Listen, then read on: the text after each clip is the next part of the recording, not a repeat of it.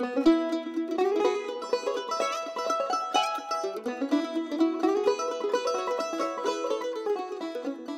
is Growing Local, stories from ASAP about the local food community. I'm Jen Nathan Orris.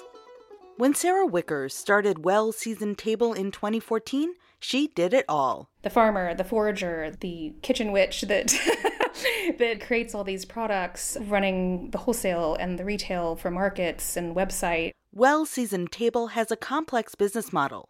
It makes handcrafted herbs, spices, teas, and infused sugars, all sourced from multiple farms and local forests. Its wild green goddess seasoning is made with wild-crafted greens, including ramps and garlic. When Sarah started the company, she grew the garlic herself and ventured into the forest to harvest the ramps sustainably, careful to leave the roots so the plants can grow back the next year. The farm-grown ingredients still run the gamut, from toasted okra seeds to dehydrated onions and dried tomatoes, plus several varieties of hot peppers.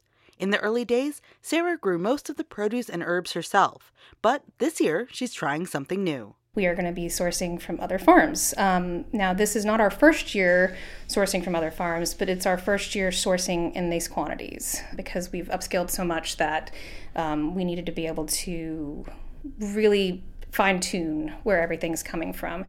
Sarah will still grow herbs for tea at her farm, but it was a big decision to hand over the reins to new people who will supply the rest of the ingredients this year.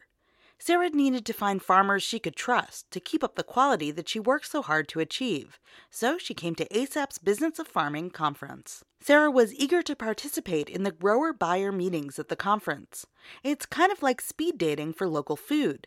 Restaurants and business owners like Sarah sit at tables scattered around the room. Farmers rotate through the tables, talking to people who want to buy the ingredients they'll grow this season.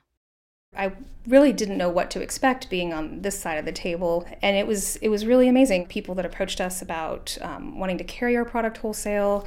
There were people that approached us saying that they would like to grow these certain things for us. There were some surprises. I found somebody, I think, that is going to be able to grow rose petals for us, which is wonderful for our teas.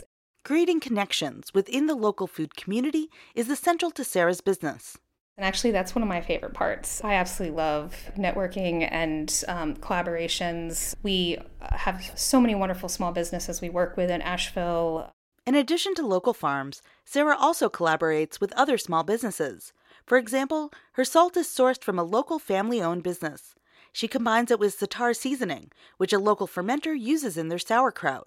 A smoked fire seasoning includes extra mash from a nearby fire cider company that's dehydrated and combined with locally grown onions, peppers, and garlic.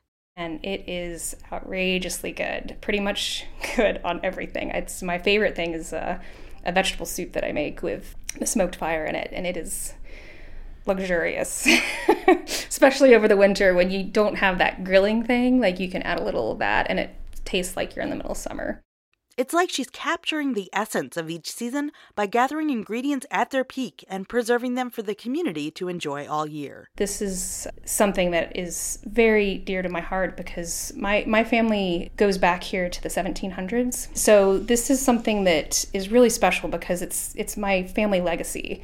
You know, we've been farmers in this area for a very long time, and I love being able to give back to this community and to the land the way that my ancestors did. Learn more about this year's Business of Farming Conference, which takes place virtually February 25th through 27th at asapconnections.org.